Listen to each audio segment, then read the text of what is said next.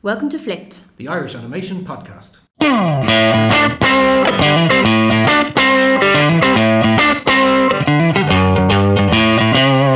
Hi everyone and welcome to episode 11 of Flipped. As always, we appreciate all the support you give to our faces and also on the web. This episode is the meeting of two Aidans, our very own Aidan McAteer and Aidan Hickey. Aidan Hickey is an animator, writer, director, teacher and painter. He began working in animation in the mid-70s for RTE, and his work forms the bedrock of the Irish animation industry. He's made several award-winning shorts, written and produced many hours of children's television, written several feature-length projects, and until recently served as Ireland's representative on the European animation body Cartoon. We hope you enjoy. So you study painting, history and painting. Okay, I get that. So how do you go from painting to animation? How does that happen? I did painting in the College of Art and back in the 60s. And obviously then it was never possible to make a living as a painter, absolutely not. So I had to go and do teaching. Okay. I did teaching for 6 years, which I hated. Teaching what? Painting art and, art. I also went to UCD while I was teaching, so I did English and history, and then so I became a teacher of English as well. Okay. But I didn't like that any better. So I remember that a friend and I had a studio up in Queen Street where we were trying to paint. We had this notion that you could teach and paint, which for me turned out to be a completely hopeless proposition because teaching is a really draining job. And by the time you're finished a week's teaching, you're completely smashed. Yeah. So I knew I wasn't getting any painting done, even though we kept the place going. And for some reason, I can't remember exactly what the beginning of it was. I just began to think about film for some reason, perhaps because we'd obviously been going to see, I think it was Lotte Reiniger, the old German animator. I'd seen some stuff of hers. And one of my uncles had an 8mm camera that I knew he never used, so I went along and borrowed it from him. And it was out of the Lotte Reiniger book that I made a wooden rostrum in this place up in Queen Street, as near as I could to the one that she used. Okay. And then I began to do silhouette animation there in my spare time, and gradually became more and more interested in that and less interested in painting, and even less interested in teaching.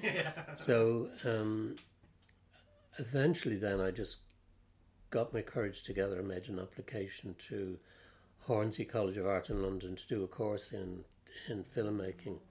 And to do that I had to make the application I had to submit a film that I'd made. So I made, comically enough, a live action film called The Twangman's Mott, which was based on the old street song, The Twangman's Mott. And it was a half an hour long. I mean, it was just, we got up every Sunday morning for about a year, winter, summer at the lot, and we were mostly brutally hungover when we went out to make it. We used what would be interesting if I could find a way to see it, because I haven't got an 8mm projector anymore. It was that we shot in all of the old parts of the city because we were trying to create a kind of Victorian look. So there's probably a whole load of Dublin that's now gone, long gone, that's in that film. But anyway, it was good enough to get me into the course in Hornsey, so I spent a year there. And you didn't think of submitting some of the sort of the paper stuff? No, I didn't at the time. But I presume that was cut out paper. Yeah, it was. And I stayed doing cut paper all the time. I mean, the course in Hornsey was really very, very generous. I mean, extraordinary facilities. And when I told them I was interested in animation, they rummaged around, found a place where they could get access to a rostrum camera, and I went there and worked on that. Wow. And so I made a few animated films there. But the following year I had to, go back to reality, because I was married at the time. We had a child, and I had to go back teaching in London again, which was a fairly grim experience. And 1 year of that was more than enough, so I came back to Dublin, and then I spent about the middle of the 70s. That was in 1973-74. For the middle of the 70s, I worked as an illustrator and did a little bit of teaching, but mostly did book cover designs, that kind of thing. And then in 78, I had been given an introduction to Eamon the butler, and happily Eamon became a really good friend and mentor for me. And he introduced me to Lima Muraku and RTE, and I was working for Eamon then, shooting titles for his, because he and Gareth van Gelderen used to work together, but they'd gone their separate ways. And I kind of stepped into the gap left by Gareth and was doing drawings for the inserts in the films. Because again, in the pre-computer times, any kind of graphics had to be put in the hard way. I mean, you had to shoot it and, well, obviously draw it, hand draw it, and then shoot it. So I did that for about a year, and then I finally got a contract from Lima Muraku to make a series for RT. And I remember I met him in February and explained what I was doing, and he said, "That sounds great. Do you think you could have something ready for St. Patrick's Day?" You know? Right. And he completely, just didn't understand what I was telling him about, because just as you were saying about your film, 3 years it took to make it. He was hoping that you could have something ready in about 3 weeks. Oh, no. But I got on very well with him, and he was very much into Irish. He was head of Irish programs and children's programs, I think, at the time. Okay. So I very tactfully made the first series called A Muffin Spare. That was it. What was it called? It was mocking that. It was Unsailing Dull Hearth. Okay. And it was just a series based on just ordinary tales that I invented, with an old lady sitting in her window looking out to kind of act as a link thing for them. Okay, yeah. And so I went on down for the next about 12 years working for RT, making one series of films every year. Okay. And that came to an end just about the time when computers were starting to make their arrival, and RTE had decided enough was enough, I think, and I was rather unceremoniously eased out. Oh, no. So, but at that stage Cartoon was starting, and through Cartoon I got to know Jimmy Murakami, and we formed a company, and then we worked together through the 90s, working on all kinds of different projects. Good. I have to say none of our own projects ever really managed to get going in the way that we wanted them to, because we weren't really very good producers, and we never found the way to raise the money. And sometimes you're dealing with a lot of money, even for a 25 episode series. Yeah. It's big money. I think that was the thing that really finished my own attempts to make a series, was the fact that I could make 13 5-minute films in a year, doing everything pretty well, drawing and editing, filming, the lot. But when people started to look for half hours or 15 minutes, there was no way you could do that, and so it was necessary to retreat. And I basically at that stage started to focus on drawing and on writing. Oh yeah, of course. And story development. And over the 90s, it just became more and more directed in that way. And so, just to sort of talk about the actual process then in RT. So you're in RT kind of on your own. Are you doing it here in sort of your own place, or you're in a studio in RT? No, in my own. So you were. We didn't live here. We only moved here in the middle of the 80s. But from the start, first I did it in the back bedroom of the house we had over in Mount Prospect, which is nearby. And then I rented space in a house down the road, and I took the upstairs of the house, and I had a room for drawing and editing and a room for the camera. Okay. And then moved here, and I moved into this space. So the part of the reason we bought this house was because this space was here. It was just a big derelict shed at the time. Right. Yeah. The house had been owned back in the 50s by Hector Gray, who's, I don't know if he's well before your time, but he was a kind of legendary character in Dublin. He was, after the Second World War, he was one of the first people to realise that the Japanese, who were desperately trying to recreate their economy, were busily making very good, cheap toys. And he took to importing them and had a store in Liffey Street where Okay. I think the store was there until a few years ago. Right, okay. But this was the warehouse that he used for as he brought his toys in, and he put them into this space. So anyway, the space was there, and I just did this with it. Took 3 rooms in it, and the rest of it is just filled with the entire junk of all the extended family. There's everything from boats to car parts to old fridges and whatever else down there. So you are, so you're doing everything. I was looking at a few things, sort of doing some research, and the age that I am, the thing that really connected me was Max Buds. Like I completely remember that the supermarket potato character. Yeah, it's funny how that one has remained. Because was that in popular, Bosco? yeah. Was that or no? I have an odd connection with it with Bosco. I don't know if they've inserted it in or. I think they may have done. Yeah, I think so. I feel like I find it really hard to remember that stuff. I mean, I printed out my CV this morning, and I was amazed at some of the stuff that's on it. Stuff I'd completely forgotten about. But I mean, I did make a series of Bosco animations, yes, I saw which that they as well. released on Yeah. a videotape Yeah. at some stage. So let's say the Mixed Buds thing, like that's a 2-minute episode, say. Yeah, So that you're- was so you're doing exceptionally everything. short. Or Yeah. say a standard 5-minute episode of one of those sort of early RTE ones. So you are writing that. Yeah. So you come up with the idea. Yeah, are you storyboarding it as well, or you didn't bother storyboarding it? I did rough storyboards. Yes, because it's just for yourself. Yeah. So you don't need them to be Yeah. fancy. And then you paint everything. That's one of the trademarks of your work as well. It's all so well painted. It looks amazing, kind of thing. So you're just like basically doing everything. You're writing, sort of directing, painting, making everything.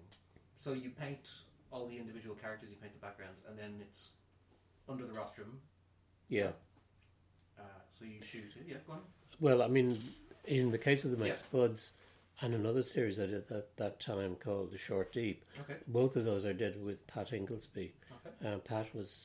Pat and I knew one another since we were kids. We both grew up in Malahide, and he had come to me. He was working in RT at that time, and he suggested the idea certainly for Short Deep, because Short Deep was part of the village, the sandbanks in Malahide down by the river, and so we invented these characters that lived there and had stories around that.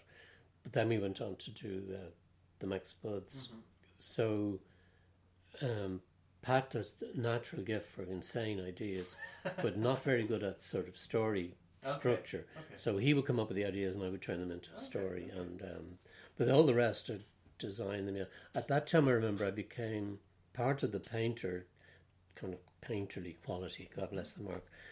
In some of that stuff was that I became pretty adept with an airbrush. I could sort of line up a large number of things and go along them and do. I probably did my lungs irreparable damage, but I would do a lot of colouring in a fairly short space of time by doing that. But the hard part was the cutouts, because it was fairly good quality paper, so they wouldn't curl under the camera. I remember for one period I wrote my sister into doing some of the cutting out, and she did it patiently for about, I think, 9 months, and then said enough is enough. So that was, it was very arduous, there's no question. It was hard work, and you worked right through the year getting the stuff done. But I never missed a deadline, and so it was okay. Good. And then they kind of have, so you're just replacing the mouths, replacing the eyes, that kind of stuff in terms of the actual bit of technical process. And then the arms are kind of jointed, really. You replace hands, I guess, or fingers or something. Sometimes. I would have thought the hand gestures would be minimal. I mean, I might have, particularly if you went into close-up for pointing at something or something like that, would animate the hands. But,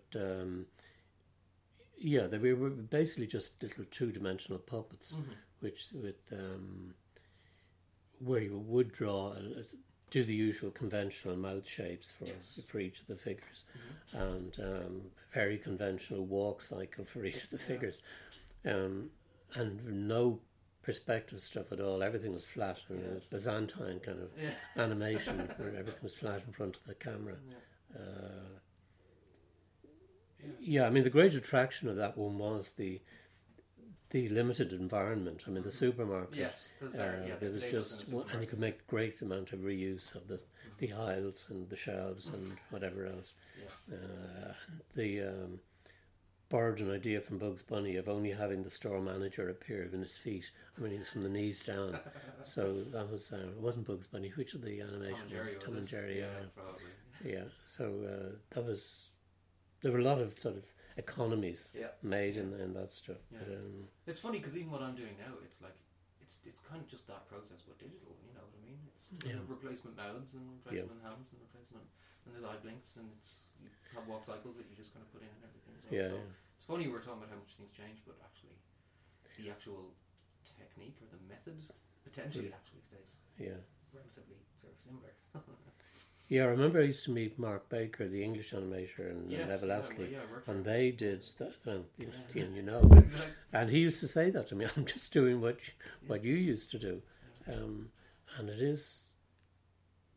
Yeah, I mean, I did at one stage think about starting to go back and learn how to do all that stuff. Yeah. But I just I'd had enough at that stage. I just wasn't going to do it, and I would never be adept at computers anyway. I'm kind of clumsy with them, and I couldn't even do. I mean, I had to learn how to use it enough to do scripting, because scripting became totally dependent on emailing and very fast production of the scripts. I mean, I would do could get through a script very, very rapidly. I mean, I think that was my main selling point. I was fast. I mightn't have been the best, but I was certainly the fastest. So you couldn't do that unless you used Final Draft or one of the programs that are good for scripting. So then, just before we leave sort of the RTE years, so like then Bosco, for example, those animated Bosco episodes. So that's more of a crew. That's not just you or you and Pat Ingleby. Because I've looked at the credits. There's 8 animators credited on some of those episodes. So are you and RTE? Are they coming here? What's happening there? Yeah, I mean this room was you know, as you can see, there are what used to be workbenches. There were a lot of space, and it was over there. So we could have about 4 or 5 people working here. So they were mostly youngsters who were just starting out. Yeah. I always remember one guy, John Sullivan, who's from Cork. I mean, he still works in animation, I believe. I haven't met John for years, but he was seriously good at what he did, and was a very, very diligent worker. And John worked with me for a couple of years on those kind of projects. And I saw Steve Wood's name in Steve, Steve and I had have been known one another for a long time, and so it was the other part of it. The only part of it I couldn't do was the sound. This was about to ask you, yes. Yeah, and so almost all of the sound was done with Pat Hayes, who is a really good sound guy who worked for years with Eamon the Butler. That's how I got to know him, and Pat was just extraordinary. I mean, he really had a talent for using machinery that was not the best, but he would keep it going somehow, and it was a real pleasure to work with him. Unhappily, he died a couple of years back. I mean, he was still a relatively young man, but I mean, I just would work with him and bring a musician, whatever, to the actors. The one I worked most often with was Jonathan Ryan. I mean, Jonathan had an incredible ability just to produce virtually any voice that you needed.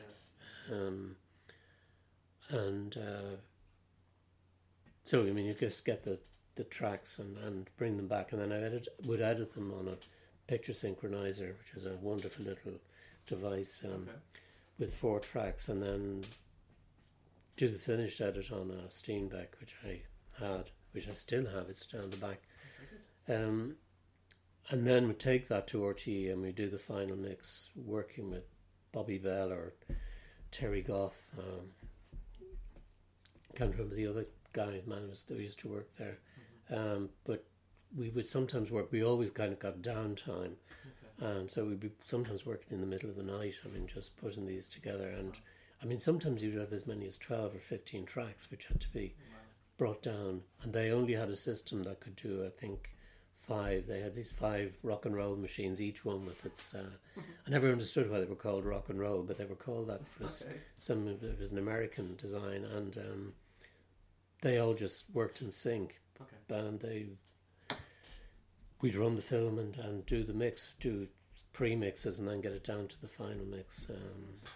So that was a very complicated part of the whole process.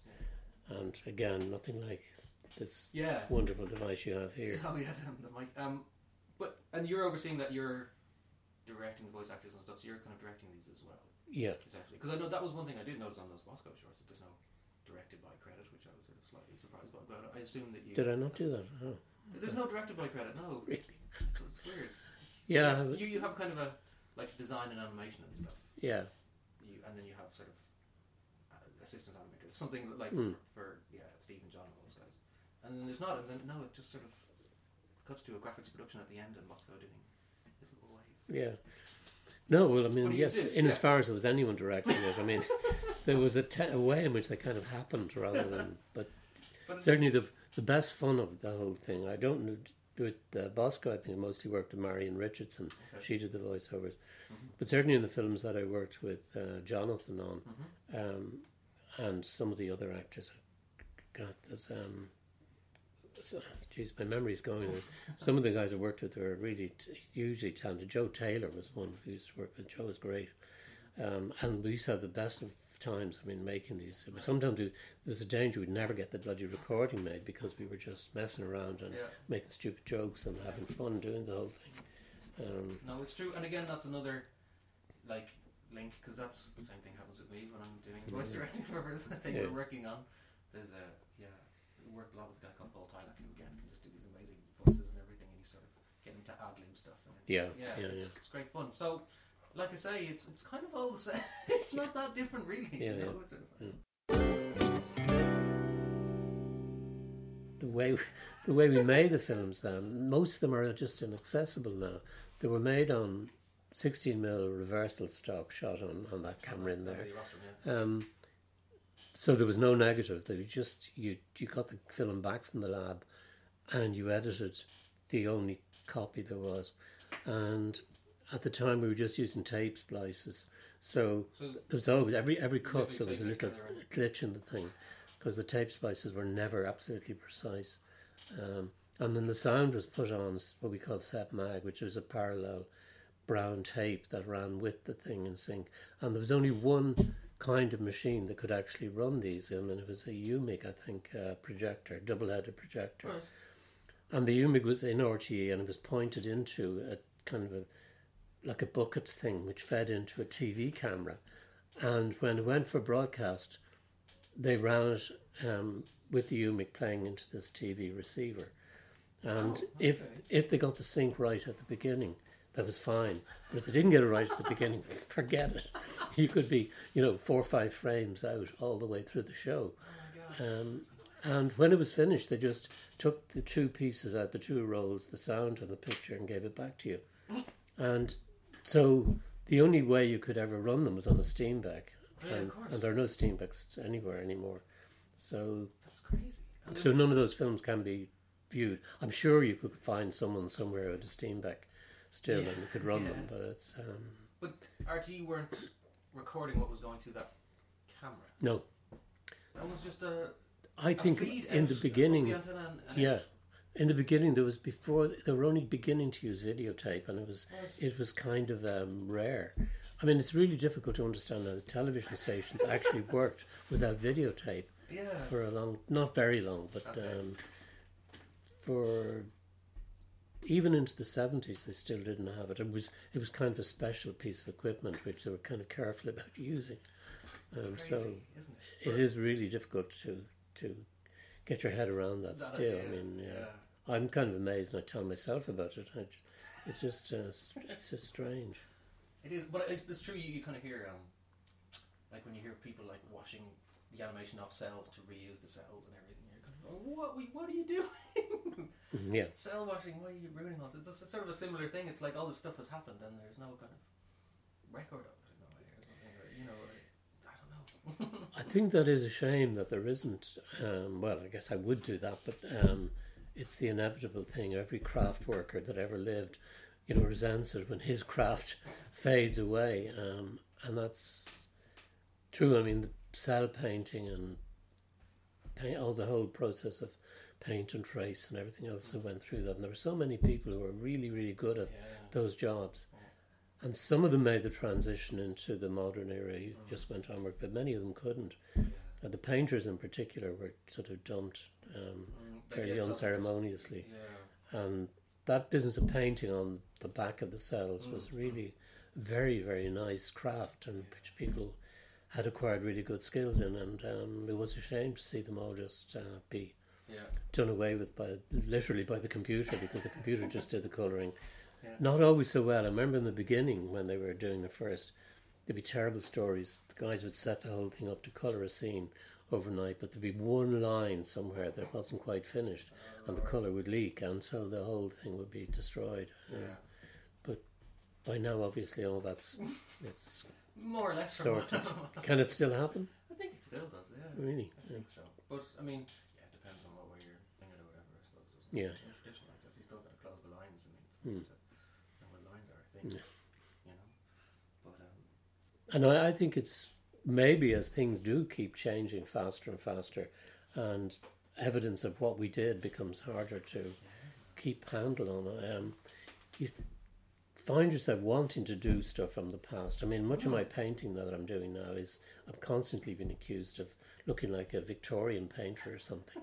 But I just love the skill that they had and the way they had of seeing the world. And I really feel almost resentful that all that should be thrown away and lost. So it's and I guess it's the same in animation. So we just very briefly talk about Inside Job, because I love that film. So that was while you were at RT as well, or bigger or whatever. Yeah, I mean, I was working for the kids department on an annual contract, and at that stage they kept changing the heads of the department. I worked with some really good people, but one of them was Michael Monaghan, who was briefly the head of children's. And Michael, I think he took a concerned look at me at what I was doing and realised probably what I couldn't realise, that I was working my way into a real trap. I was just doing one thing, totally dependent on RTE's support, and he could foresee that this wasn't going to go on forever. So he very wisely suggested that I try and see something of the bigger world, because there was nobody else doing animation here at the time. Actually, that's the thing, before we can go, so when you started, like, the animation industry, there kind of just wasn't one, or you know? No, I mean, there wasn't one. There was Jimmy Quinn, who made David Quinn's father. Oh yeah, of course, yeah. Jimmy was making, or about the same time, he started doing small model animation pieces for RT. So Jimmy and I would occasionally meet, but that was it. I mean, there was just there was nobody else there. Eamon the Butler had always wanted to do animation. He had made some small pieces early on. But he was obviously, that would have been very much of an aside for him. Yes, of course, yeah. So he was kind of pleased to get me around, and he could tell me what he would have done if he was doing that animation. So we used to have some good conversations about that. But no, there was nobody else doing anything. So sorry, yes, you were saying. Well, Michael suggested that I go to Annecy, and I hadn't even heard about Annecy at that stage. Okay. So the following year I went to, I think it was in 83, I went to Annecy, and I was completely knocked out by the spectacle of it. And I remember leaving, going to the airport and thinking, I'll never come back to this place unless I've got a film to take back here. And so I just doggedly set about doing a film to go to Annecy with.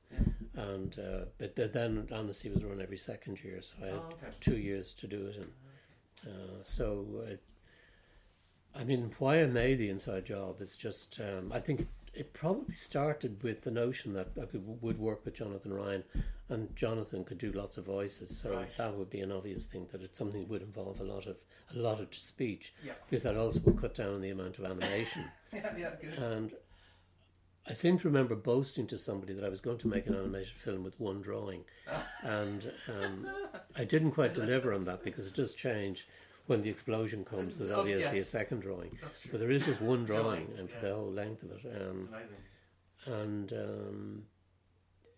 then, also it was only years later I realised that I'd actually, as a kid, I'd had a really bad experience at a dentist. I mean, I figured there must have been something. And that never, at the time, it never crossed my mind. But I nearly died. I mean, as a result of a dental problem that arose when I was about 13, and so maybe somewhere this was lurking in the back of my mind, and so I was kind of getting it up for dentists, and but the piece at the end where I don't know if you've seen the BBC.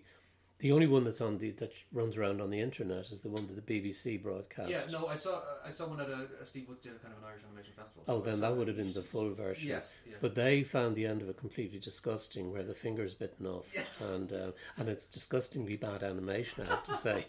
But it's there was a girl working at me at the time, girl called Jean, and she was my camera operator. Right. And she had a very zany disposition, and while we were doing an RTE series, I was working at the same time on this other thing. And she came in one day and I explained to her what I was doing. And she said, that dentist is a real bastard. You should fix him up at the end, you know. And I had no intention of doing anything beyond the end. So I thought she was right. I really should have something nasty happen to him.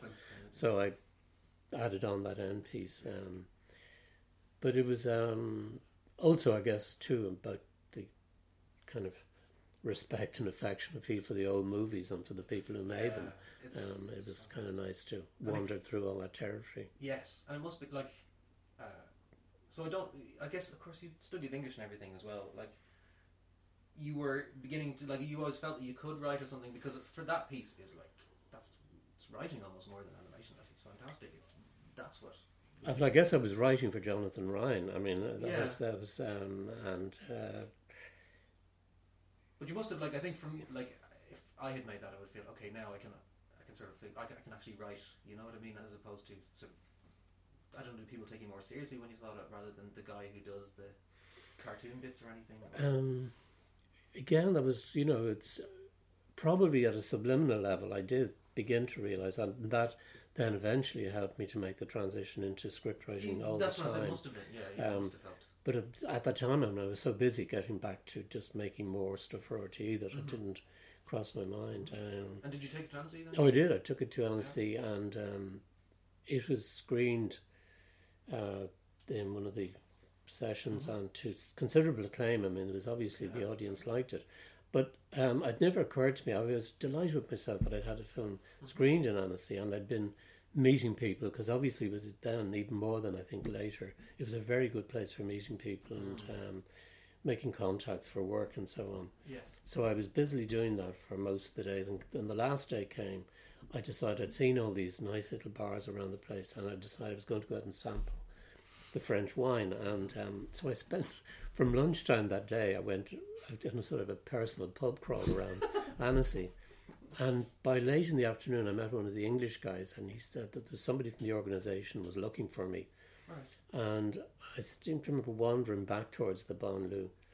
I met one of the young women who organised the thing, and she was really, really giving out to be in French, because I should have made myself available. I was obliged to be there as a...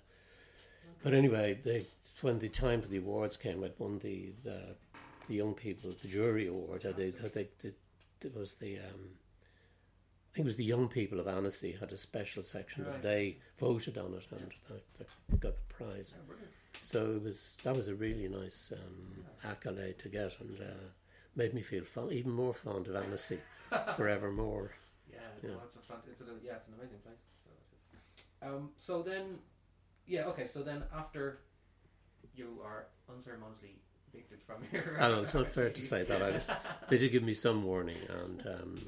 Yeah, we had. I mean, I've been doing it for 12 years at that stage, so it was a reasonable thing for them to do. So now you're out, and the quote unquote industry now, there's kind of is more than just you and Jimmy Quinn.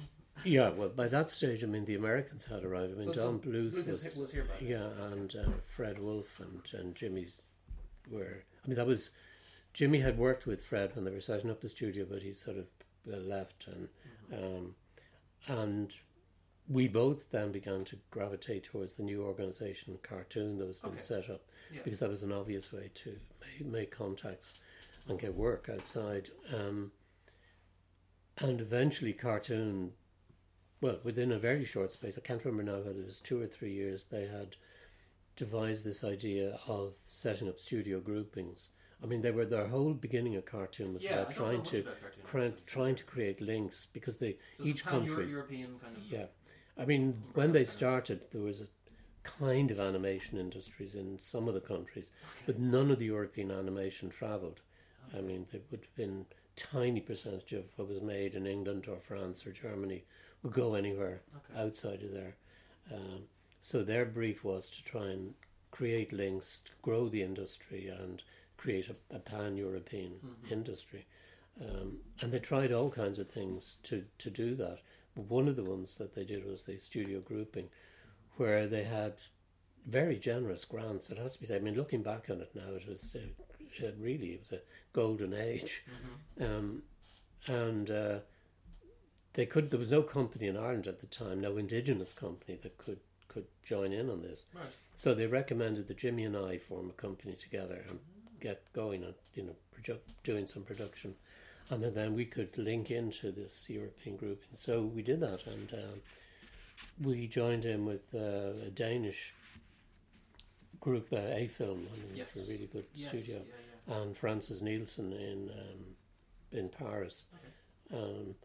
And I mean, the way in which that happened, Jimmy had, his reputation was always very big, and we'd gone to Cannes with some projects that we had, and so this is sort of started in the 90s? This would have been about 93, I think, maybe 94, and Jimmy talked. We met on the corridor. We met Karsten Killerick and Anders Mastrup from A-Film, and we said, Jimmy asked them if they'd be interested in forming a grouping, and they said, yeah, that's a good idea.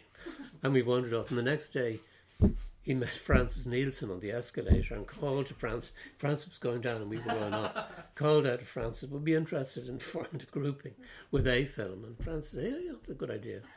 And so by the evening of that day we had formed the grouping, and it was that casual. I mean, we had to go through a ton of paperwork and so on.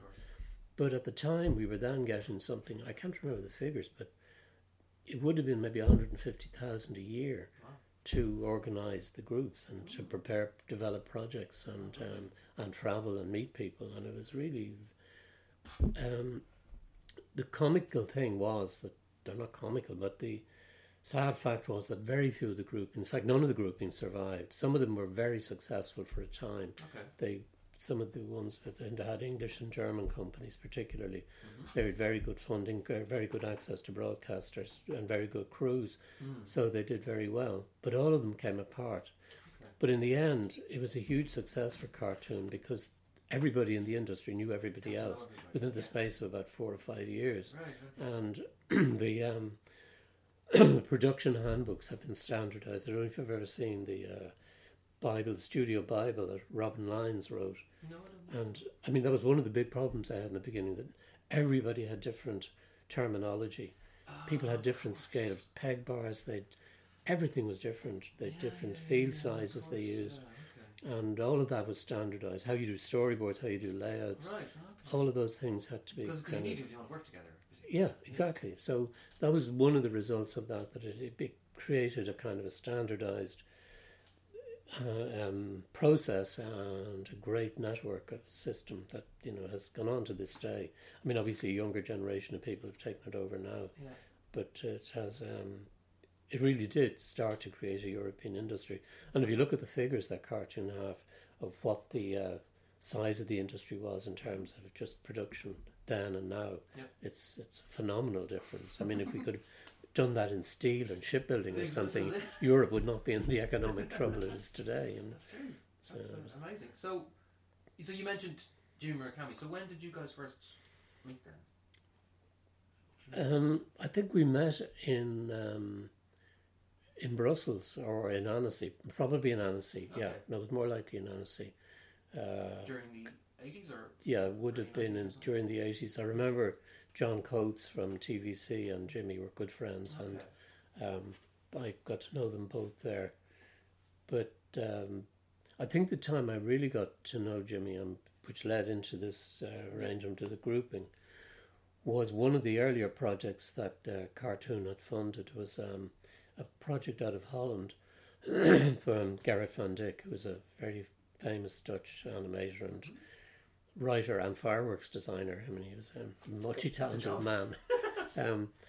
But Garrett wanted to make a version of the Seven Deadly Sins, and at the time that sounded like an absolutely perfect project for Europe, because it would obviously bring old people together.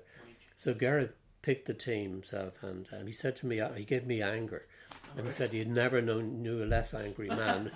He didn't know why he had done that. But we had a really great time planning that film, which never got made. I was going to say, I haven't seen it. Did it ever happen? No, it never happened. There's a poster over there on the wall, that very stained-looking yellow poster. Right. Oh, yeah. was for it, but it just didn't happen. We used up all the money planning it, and never raised the money. We couldn't agree on the structure for it. It was just too complicated, but like I say, again, the process of not doing it actually made all kinds of contacts with. Yep. I mean, Guido Manuli was the Italian. I mean, I know Guido to this day, and it's just it's really nice to see how all of these people came together and had a great amount of talent, but just in many ways, unfortunately, incompatible talent. So Jimmy became involved in that too, because I wasn't really up to the scale of production that was going to be involved, and that's how I got Jimmy involved, and that was really the start of how we worked together.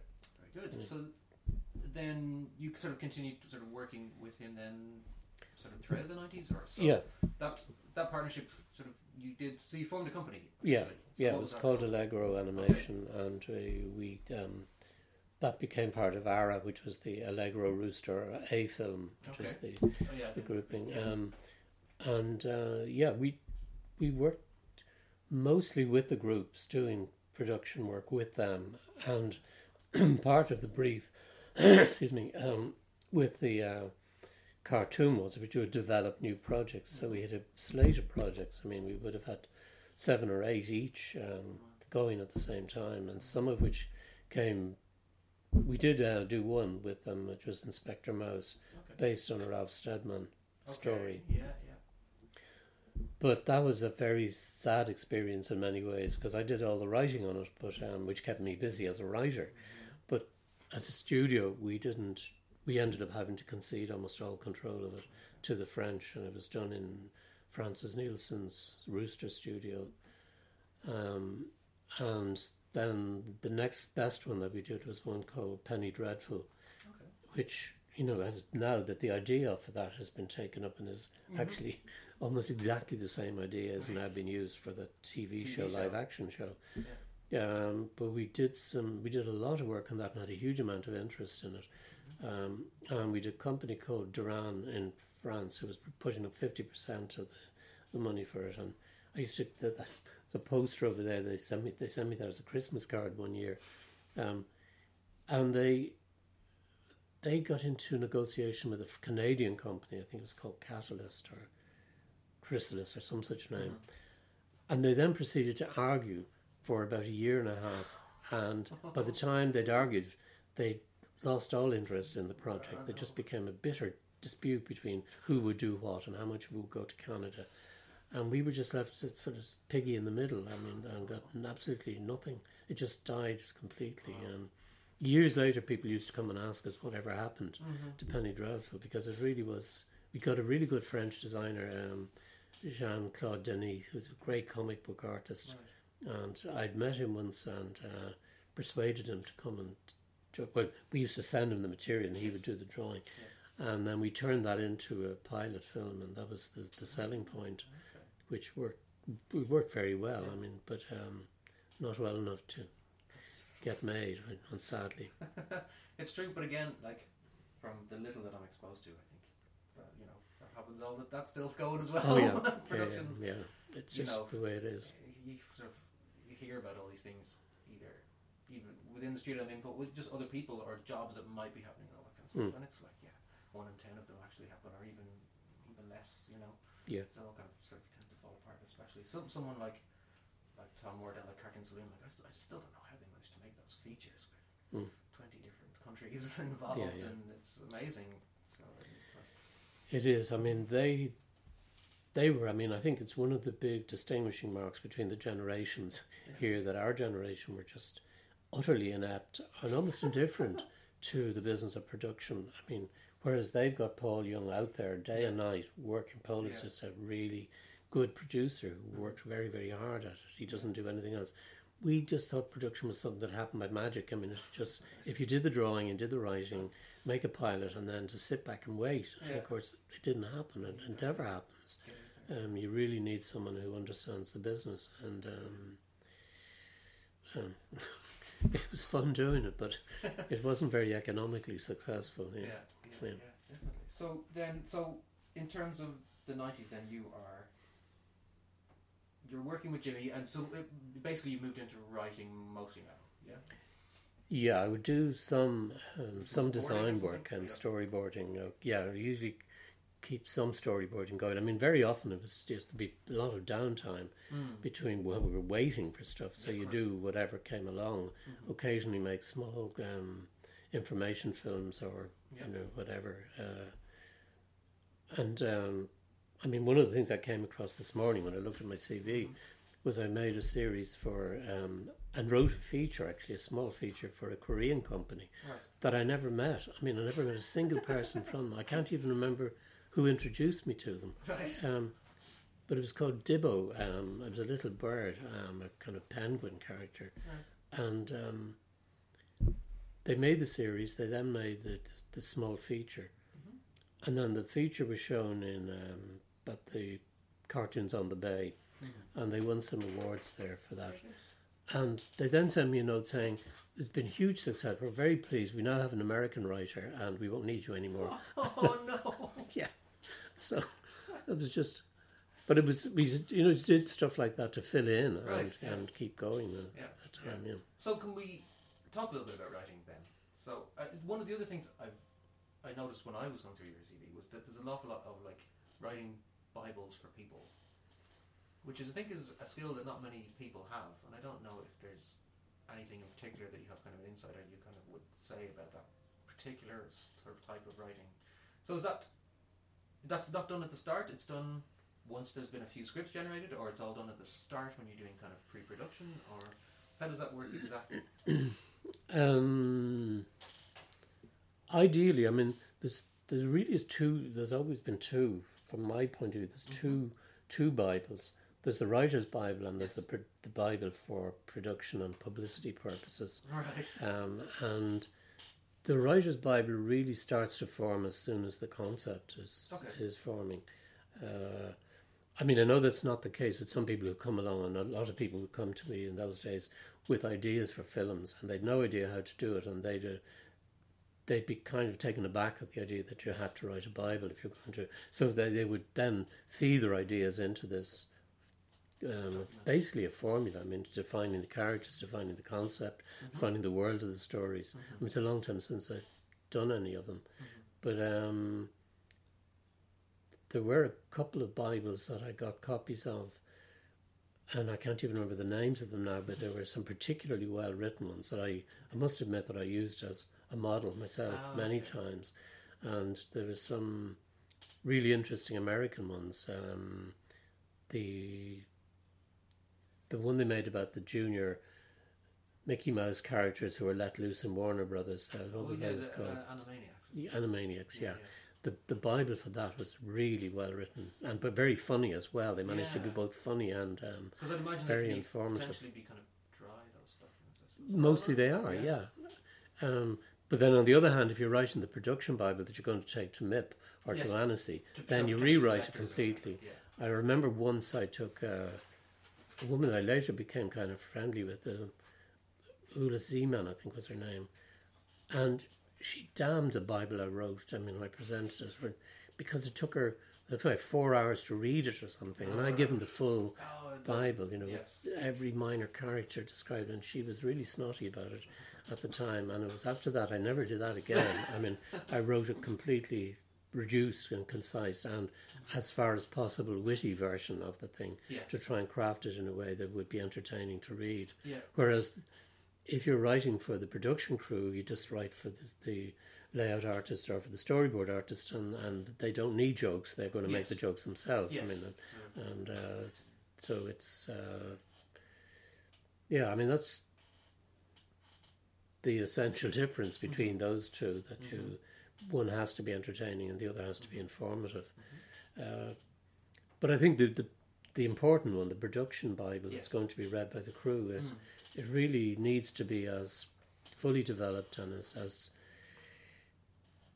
complete in its description of everything as possible, but at the same time leaving enough flexibility for the people for the individual script writers, for example, to take on and elaborate and expand on it and create little side avenues. And sometimes characters can develop in that process, which maybe in the beginning in the Bible they might be minor characters, but actually they can take on much greater importance as the thing goes. Yes, because you sort of don't know, isn't it? You hear lots of examples of one that's a character and suddenly just kind of became really popular or something. Yeah. And then it obviously then increases.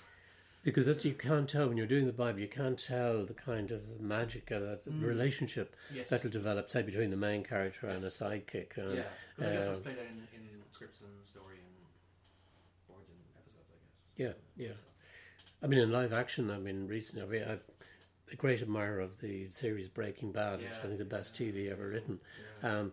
But an interview with the guy who plays Jesse Pinkman, he was saying that he was only contracted for the first, I think it was 6 or 8 episodes, because they didn't expect him to survive. Yeah. But by the time they got there, they realised that he was central to the whole story. Yeah. He wasn't in many ways the story. And, absolutely. So he survived and was written into it. Now that indicates a perfect degree of flexibility on the part of the people planning. I know that live action filmmakers don't do Bibles in the way that animators do, so they do have more liberty. But you can think, I'm sure there are examples in animation of characters who've sometimes even became series in their own right, and then some characters would go on. But it, like you can see it, like things like The Simpsons, where it's all about Bart kind of at the start, isn't it? And then by the end it's kind of about Homer. More so, isn't it? Really, in a lot of ways. Or he gets a much bigger role as that sort of character. But I was going to ask you then about sort of then the process of writing. So throughout sort of 90s you were writing for a film and like various different sort of around Europe and even Korea and things you were saying like that. And I do wonder, this sort of American model of this thing where the writer's room business, where there's 6 or 7 writers in a room and you all kind of generate ideas and potentially go for a script. And I guess that's missing if you are... Did you have much experience with that kind of thing, or did you not, or did you sort of wish that you had more, or wish it less, or how was that for you? I wish that I had more, yes, but for sure. But I did manage to... That became so obviously a good way to work that I tried in as far as possible to work that way. Okay. I remember at one stage I worked for FOSS just when they used to write and produce training programs, and I think they did a really good job on that.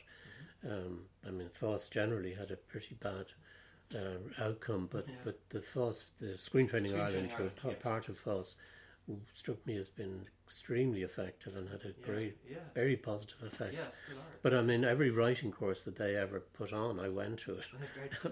Even though I was far older sometimes than the lecturers from my students. I just thoroughly enjoyed that process, and usually listening to Americans talk. But one of the things they did was they asked me to design a course for animation writing, and they said, who would you like to give the lectures? I was just to sort of create the brief and then get somebody good. And I said, oh well, it'd be great if you could get one of the guys from The Simpsons. Saying it just as a joke. And they said, well, we'll think about that. We're going to California next month and we'll look around. And lo and behold, about 9 months later, they pitched up with Al Jean. Wow. And he spent 5 days in a room in the Westbury Hotel with about, I think there were 12 students, and me lurking down the back every minute of every day, listening to him. And he was extraordinary, and he described in great detail that process of how they worked the room. And how somebody's in charge of the room, and it was just a real revelation, and also extraordinarily entertaining because he was just very funny about it. So after that, I always tried to work in that way. The nearest I ever got to doing it fully was in. I did a series with Gert Hahn in Hahn Film in Berlin. Oh yeah, of course. Yeah. So that was the method that Gert set up was originally was to be myself and the writer, the originator of the project, Ted Seeger, and Bill Spears, a Canadian who was the director. Okay. But then we'd started into that process of working on the scripts, and I think we were clearly having a hell of a good time talking about this. And I think Gert got a bit nervous about it, so he insisted on bringing in another writer, a friend of his from the UK, a guy called Richard Everett. Right, okay. But Richard joined into the merriment, and we proceeded.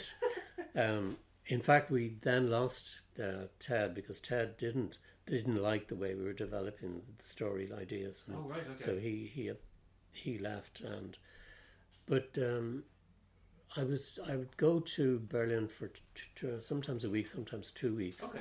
And then we would just sit there talking through the storylines. I mean, and I remember that we do it mostly in Bill Spears' office, okay. And it had a glass door, and Bill liked to sit on the floor, and sometimes Richard would be sitting on the desk and I'd be lounging on a chair or whatever, and you see Gert Hahn coming by, looking in and staring at thinking, Lord, I'm paying these guys, and just falling around the place laughing and messing around all the time. But we ended up producing 25 half-hour scripts through that process, and the series turned out all kinds of problems with it because they were doing it in the very early. It was Altair. Okay. But it was very successful on German television. It got really good ratings when it eventually was. It was years later. Oh, really? I just got a call one day from one of the guys from the production company. Gert was making it for a company called Berlin Animated Film, which had a very odd kind of structure. But one of the guys, Baumgarten, phoned me years later to sort of thank me and say that the film it's on and it's doing really well. And he asked me would I come and write the next, because they were going to go. This was only a few years back. It was just, I think, about 2006. Right. And they were going to go and make a new series, but then everything fell apart. And that company was particularly big into how they diversified in their property and whatever else. I remember their office. They had the first office I ever saw that was done with brushed steel walls. I mean, they'd spent a fortune on their own headquarters. So that's crazy. So then, did you sort of perusing through things? Did you? So you did write something for Harrison Bachelor? Did you? Was it No Europeans or something like that? Were you actually You've involved? done your research. Did you go over there? Did you meet any of those guys? Because that's Bob Godfrey was kind of... Bob Godfrey, yeah. I worked with Bob and with John Hallis on that. I mean, that was... Bob Godfrey was truly a legend in his own time. I mean, an extraordinary man. And one of the most kindly and funny individuals I've ever had the good fortune to meet. But we did the sound for that in London. Well, on one occasion, Bob deciding that the actor that they'd employed to do it didn't really know how to do an Irish accent, and he would do it. So he read the whole script, and he was even worse, as you can imagine. The notion of that was, it was one of those films that grew in part out of the European thing. And John Hallis wanted to, and in many ways it was his kind of swan song. He died before it was finished. And it in fact never was finished. I mean, I had finished my film, and Bob had finished his, and there was an Austrian guy, I think, working on it. He had done some, I can't remember who, but only a few of them were finished. They were never amalgamated into and presented in the way that... I think it was at the time when the Euro was coming on. That was what it was really for. So each of us were meant to explain our own country, and so I decided to present a completely farcical notion about Ireland, tell all the big Irish lies told as if they were gospel truth. Right. It was a country with a terrific pagan tradition and a wonderful climate now, but I mean, from that day to this, until you mentioned it, now I haven't thought about that for years. Yeah. I couldn't find. There's like a tiny clip of the English one on the Hazel Smasher website or something, but it's hard to. There was a drawing stuck to the wall inside for years, and it fell down and got lost. I don't know what happened to it. I don't even know whether there's any footage of anything of that left. It must be around somewhere. No, I think it might be some sort of Alison Bachelor sort of like DVD sort of really collection of their collected works or something, where it might be on it. I'll have to dig for it.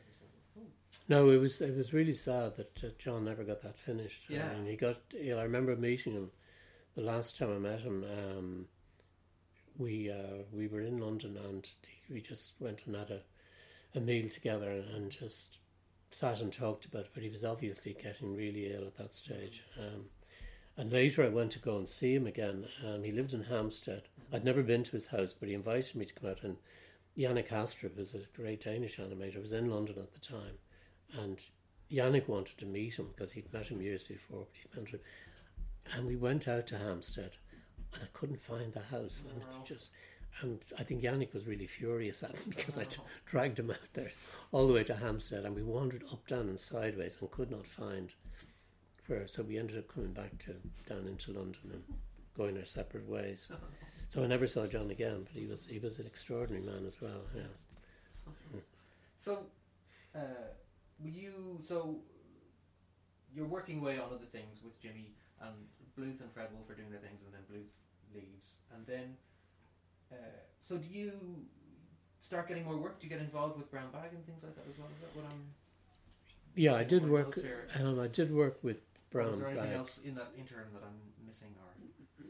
Well, you're telling me, you're reminding me of lots of things. So I did work with Brown Bag. One of the things that, a curious thing, if I'd been better attuned to business, I would have noticed, was that I started working with a man called Pixel Magic was the company. Aidan Nolan is the man's name. Okay. And he had some really, really good ideas for doing computer games at a time when nobody else was doing that. Certainly not here. And he had a link with a company in Germany in Munich called Ravensburger. Okay. We're part of one of the big German publishing companies. And so we started to make computer animation games on disc. CD-ROMs, yeah. And we were doing this here, and then it was just too busy, and I began to, Brown Bag was starting up. Yes. So I started to farm out some of the work to Brown Bag. And then we did that for, I think we did about 4 of them. And then I went on writing these ideas and developing them with Conor O'Nolan, with Conor's crew. He had some really good people doing the computer side of it. So I was working that, and then the next production that came along, Brown Bag was doing the animation, and I was completely sidelined at that point. And that was the writing on the wall for me, if I'd had the wit to see it, that the Brown Bag was starting to grow. And so I did work with them on a number of small projects they would do. Yeah, I kind of stopped doing animation at that stage. So when I had any animation to do on pilots or short commercials or whatever, I would get them to do it. Okay. And but eventually then I did work on, probably the last film that I made was The Boy Who Had No Story, which I did it completely with them. Okay. Which is a very good experience. I mean, I really enjoyed doing that with them. Yeah, it looks good. I can only find sort of a clip of it online, not the full whack. Yeah. So what is is that based on a sort of an Irish myth, or not so much? Or? Yeah, my wife's uncle had probably the best job in Ireland. He was a folklore commission employee stationed in Athlone, who was given a special allowance to buy whiskey for old guys to tell him stories. So he would travel the Midlands of Ireland with baby parts in his pocket and just go to the houses of these old people and listen to their stories and collect them.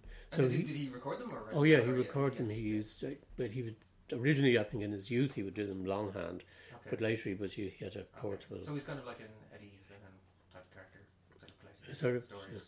Yeah, I mean, yes, he really was, and he was very entertaining man himself. But he gave me two of these stories. One was Sean Slamon's Dream, and the other was called The Man Who Had No Story. Okay. And I'd been tinkering with those and other stories that he'd showed me over years and trying to find a way to use them. But at the time when that project came along, it was part of one of the S4C's animated stories of the world or something. I think they so called. it was like a series of short And stories. Tanya Bonotti, who was working with Screen Training Ireland at the time, Tanya observed that everybody else in all the other countries were getting twice as much money to make the thing as we were being given, and we couldn't make a good film with the money. So she managed to bully or badger RTE into putting up an equivalent amount.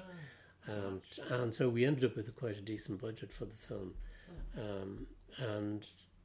But anyway, in the process of trying to work out what would we do for that film, I realised I could amalgamate the two stories. There was kind of fantasy journey of the Sean Slamon's Dream with the other story, which was about I changed it to a boy who had no story. And then the other really interesting thing with that was I don't remember how we came to do it, but we got the Cork musician, what's his name? The singer, he's, oh God, it'll come to me. Okay, yeah, but he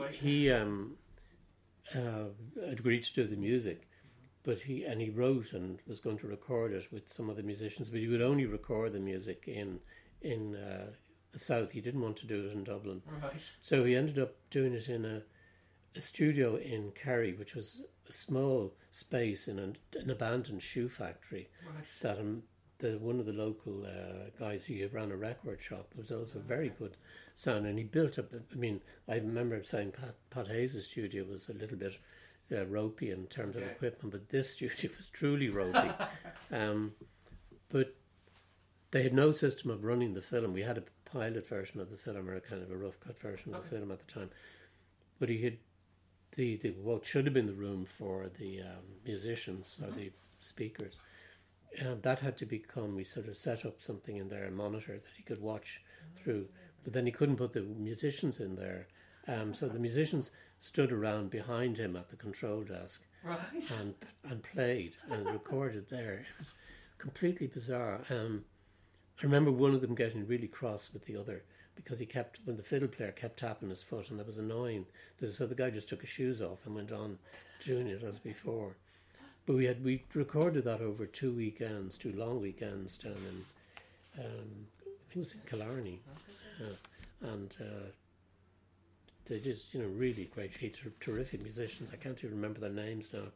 But they were first class traditional musicians who...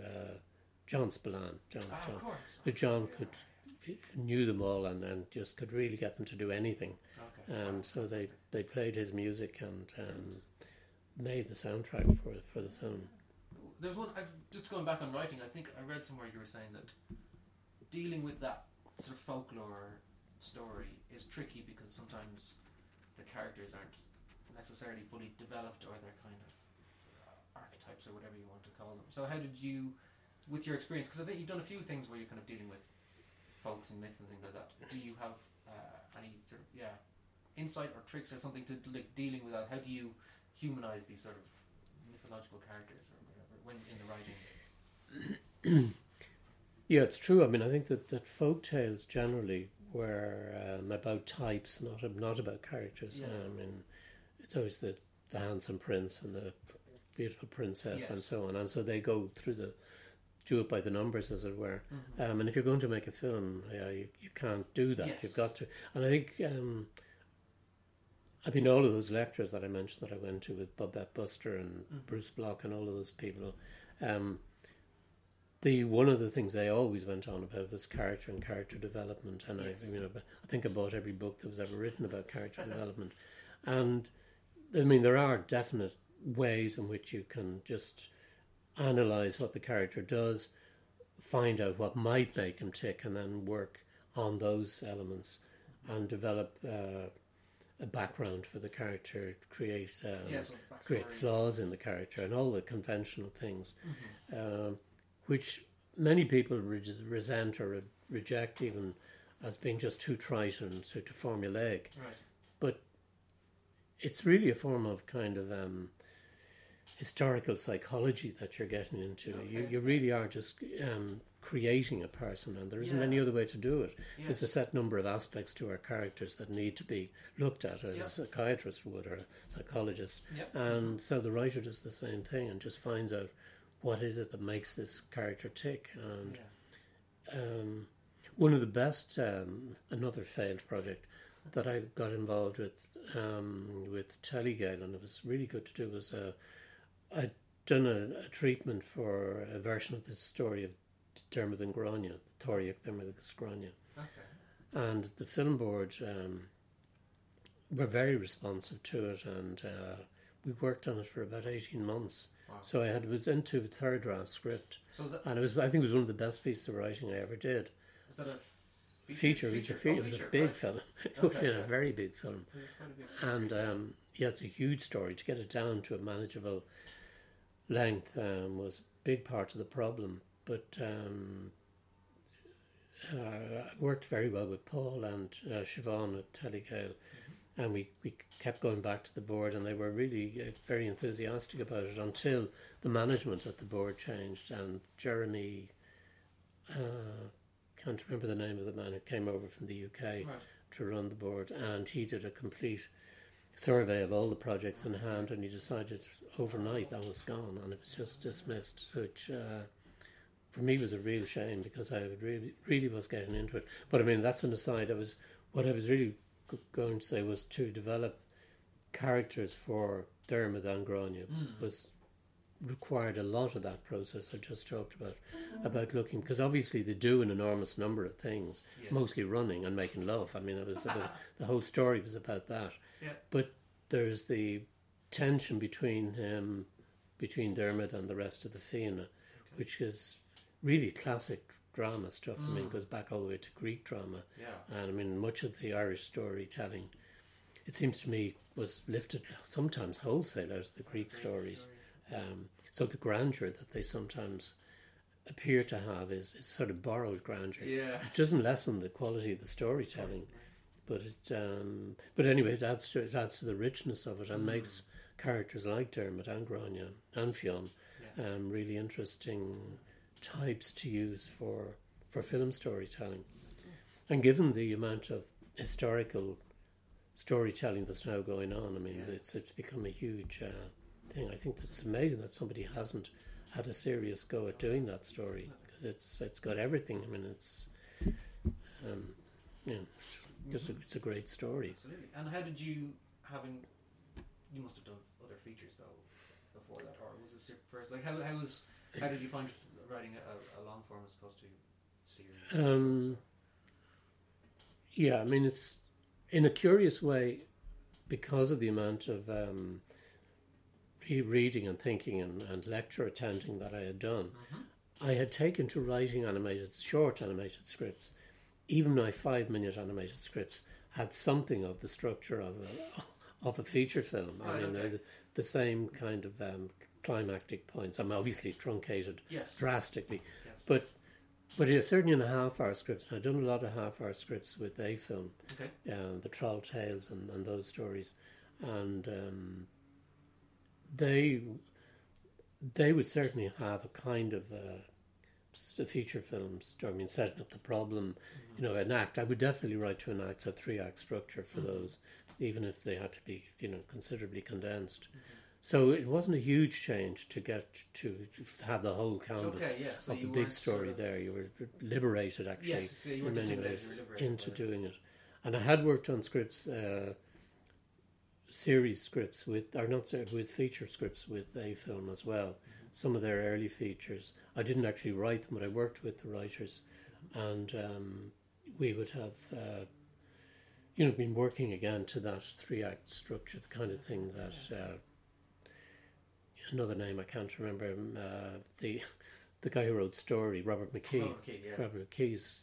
I mean, I firmly believe in a simplified version of Robert McKee's story technique, and so we've been applying that to these other scripts, and even the Dibbo, the one I mentioned for the Koreans, which was I think it was a 1 hour long. So that had the same Sort of long kind of format. Yeah.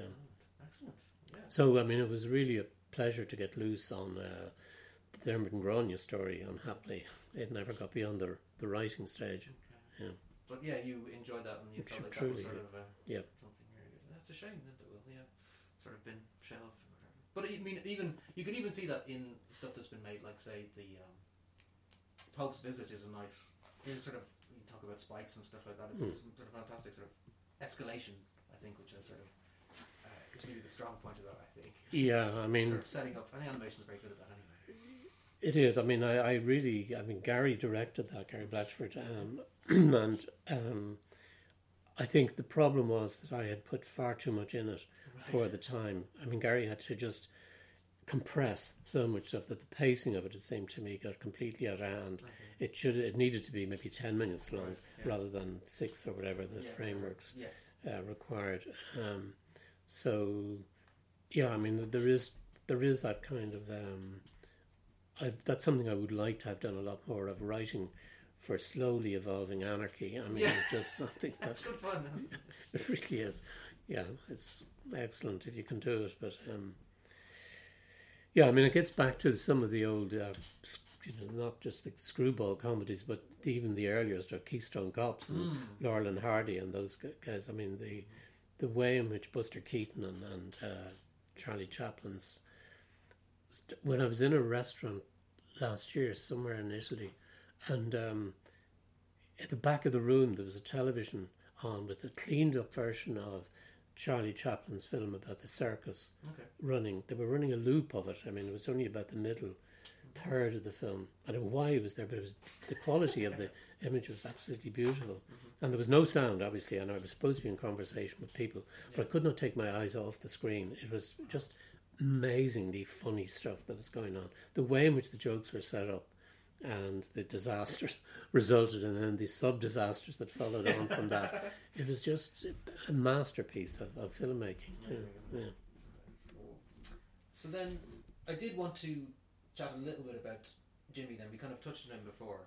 And obviously, yes, sadly passed away this year. But if you have any particular like projects that you really enjoyed or sort of memories of him or that kind of sort of thing in particular, that anything that sort of leaps out at you, or yeah, I mean, strangely, I mean, when he died, it came as a terrible shock to me that he did die. I mean, I knew he was, he was getting on in years, but and my immediate reaction was after that was that I never knew how much I liked him until he was dead. You know, it was that sort of terrible feeling that comes. And so his friendship, I guess, was the thing that I remember most about him. I mean, he could be as cranky and as contrary as hell, no question. But nothing ever lasted you more than an hour or two. And he was to be I mean, I travelled with him a lot. I mean, we spent a lot of our time together in airports, sitting in the late at night, just waiting for a damn plane to arrive. And he was always a great companion. I mean, he'd never stop thinking and talking about stuff and stories that he had and stories that we might make, and he was just great fun to be with. I think the probably the work experience that I remember best with him was the Inspector Mouse one, because it was based on a Ralph Steadman story, and he knew Ralph, and so we got to meet Ralph a couple of times. Who was another extraordinary genius. And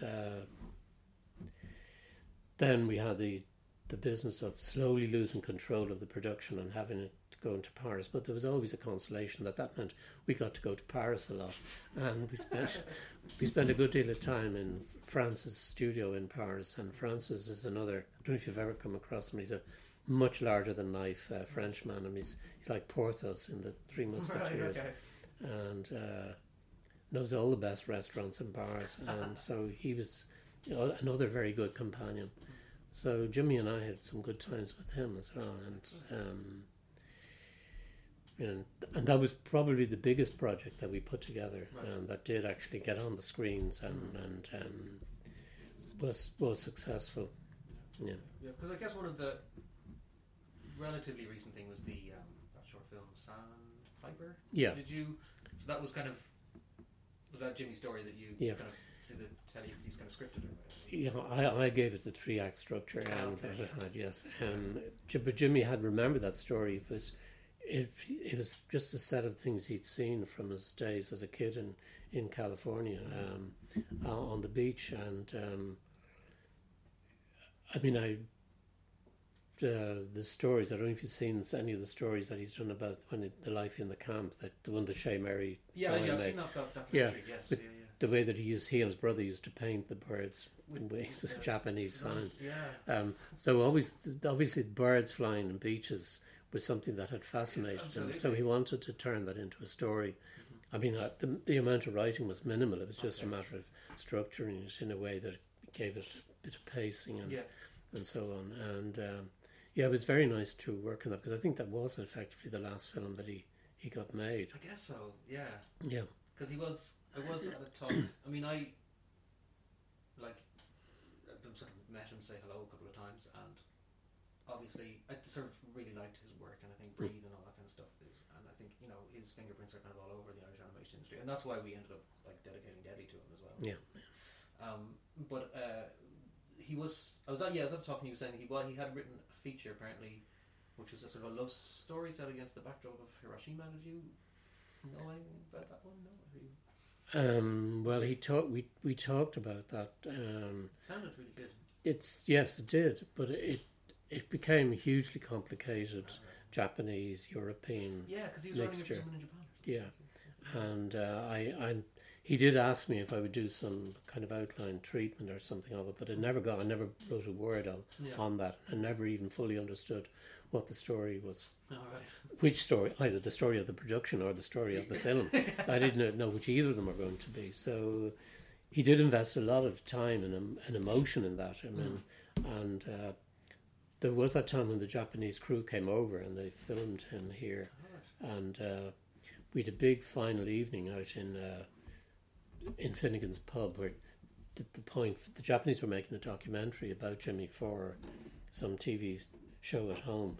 I think it was the notion of Japanese who live overseas and have sort of merged into communities that they were with. So Jimmy certainly had merged into the Irish community. And an evening in Finnegan's was kind of the proof positive of that. So all his friends were obliged to turn up and raise glasses to him, which we did with gusto. But they were apparently part of that effort that was going to... This film was supposed to lead into this other big production, because I think there was always a curious unease in Japan about When the Wind Blows that Jimmy had made. Yeah. It had never been shown at Hiroshima. I think it was shown in recent years. Right. But Jimmy was very disappointed, I think, in fairness, to when the initial screenings were taking place around the world and Hiroshima didn't take the film. And I don't think it was shown in Japan for a very long time, which really did surprise him, because he thought he was offering a very good comment on what had happened and what Japan had gone through at that time. So I think this project was in some way an attempt to make up for that, that they were trying to do it from a new angle and take a more positive story against the backdrop of the disaster in Hiroshima. But it was not to be, as they say. So these days you're sort of painting then, mostly. You're not involved with cartoon anymore? No, I finished with cartoon in Helsinki. John Rice took over from me at cartoon, and John and I went to Helsinki. They gave me a kind of a lap of honour. There were 5 of us going at the same time, good colleagues I've known for 20, 30 years. So we had a kind of a sad but very jolly parting in Helsinki, and it was... I've known Mark, who runs cartoon now, for all the way back to '89. So it's kind of strange in some ways not to be working with them, not to be communicating with them. But John is very good at that sort of thing, so he will take over and I'm sure do a very good job. But it had become almost dishonest for me to be on the board of cartoon. I would always attend the the Animation Forum CEO meetings so that I was roughly informed about what was going on, so I could pass on any relevant information to the people in Brussels and when we'd meet. But I was getting less and less associated with animation. I wasn't doing any animation. I got more and more of the people involved were people I didn't know. So it was time for me to leave. And in the meantime, I mean, it's a bit like I think I said to you before and to the other students, I've always said it, that if you're involved in animation, you ought to have at least 5 projects going at the same time, because you never know what's going to happen. I mean, a project you really invest a lot of emotion in, and it can be shattering if that goes down and you've got nothing else to turn to. But I mean, I would always think that if the project goes down, you should have something and start on next Monday, you start on a new one, and you forget the other thing. So in a way, painting was my other project. So as soon as I stopped animation, I went directly into it. And I work exactly the same routine as I always did. I mean, I work from 9 in the morning till sometimes 10 at night. I mean, and because I haven't been painting for 30, 40 years, I've a hell of a lot of learning to do. I mean, I've just got to teach myself to do it all over again, and it's a lifetime occupation, painting is. So as I don't have a very long life left, I have to work very hard to fill in all the gaps. So I'm enjoying that hugely, and enjoy the group that I exhibit with. It's a good group. So and then do you want to just briefly plug the exhibition down in Wexford then? So when is that happening? That's I'm putting you on the spot now. Yes. I know that I have to submit. The paintings have to be ready on the 5th of October. So the exhibition will be in the second half of October. It coincides with the Opera Festival. Very good. And it's a very nice gallery. It's one of the nicest. What's it called? The Green Acres Gallery. Okay. It's the only really custom-built commercial gallery in the country, I think. And they had the good sense to put it together. I mean, it's been there a long time, but they did a complete renovation of it during the Celtic Tiger time, and managed to make a rather splendid place of it. And it's very well run, and they get a lot of visitors at certain times, particularly during the Opera Festival. So I always like to have work in there. So I'm building up. Someday I'm going to do a set of paintings based on opera. Right. But I will have to learn a lot more about opera and even more about painting before I do that. Yeah. Fantastic. Cool. Well, I think that's a pretty good place to leave it. So thanks very much. Appreciate it very much. Thanks.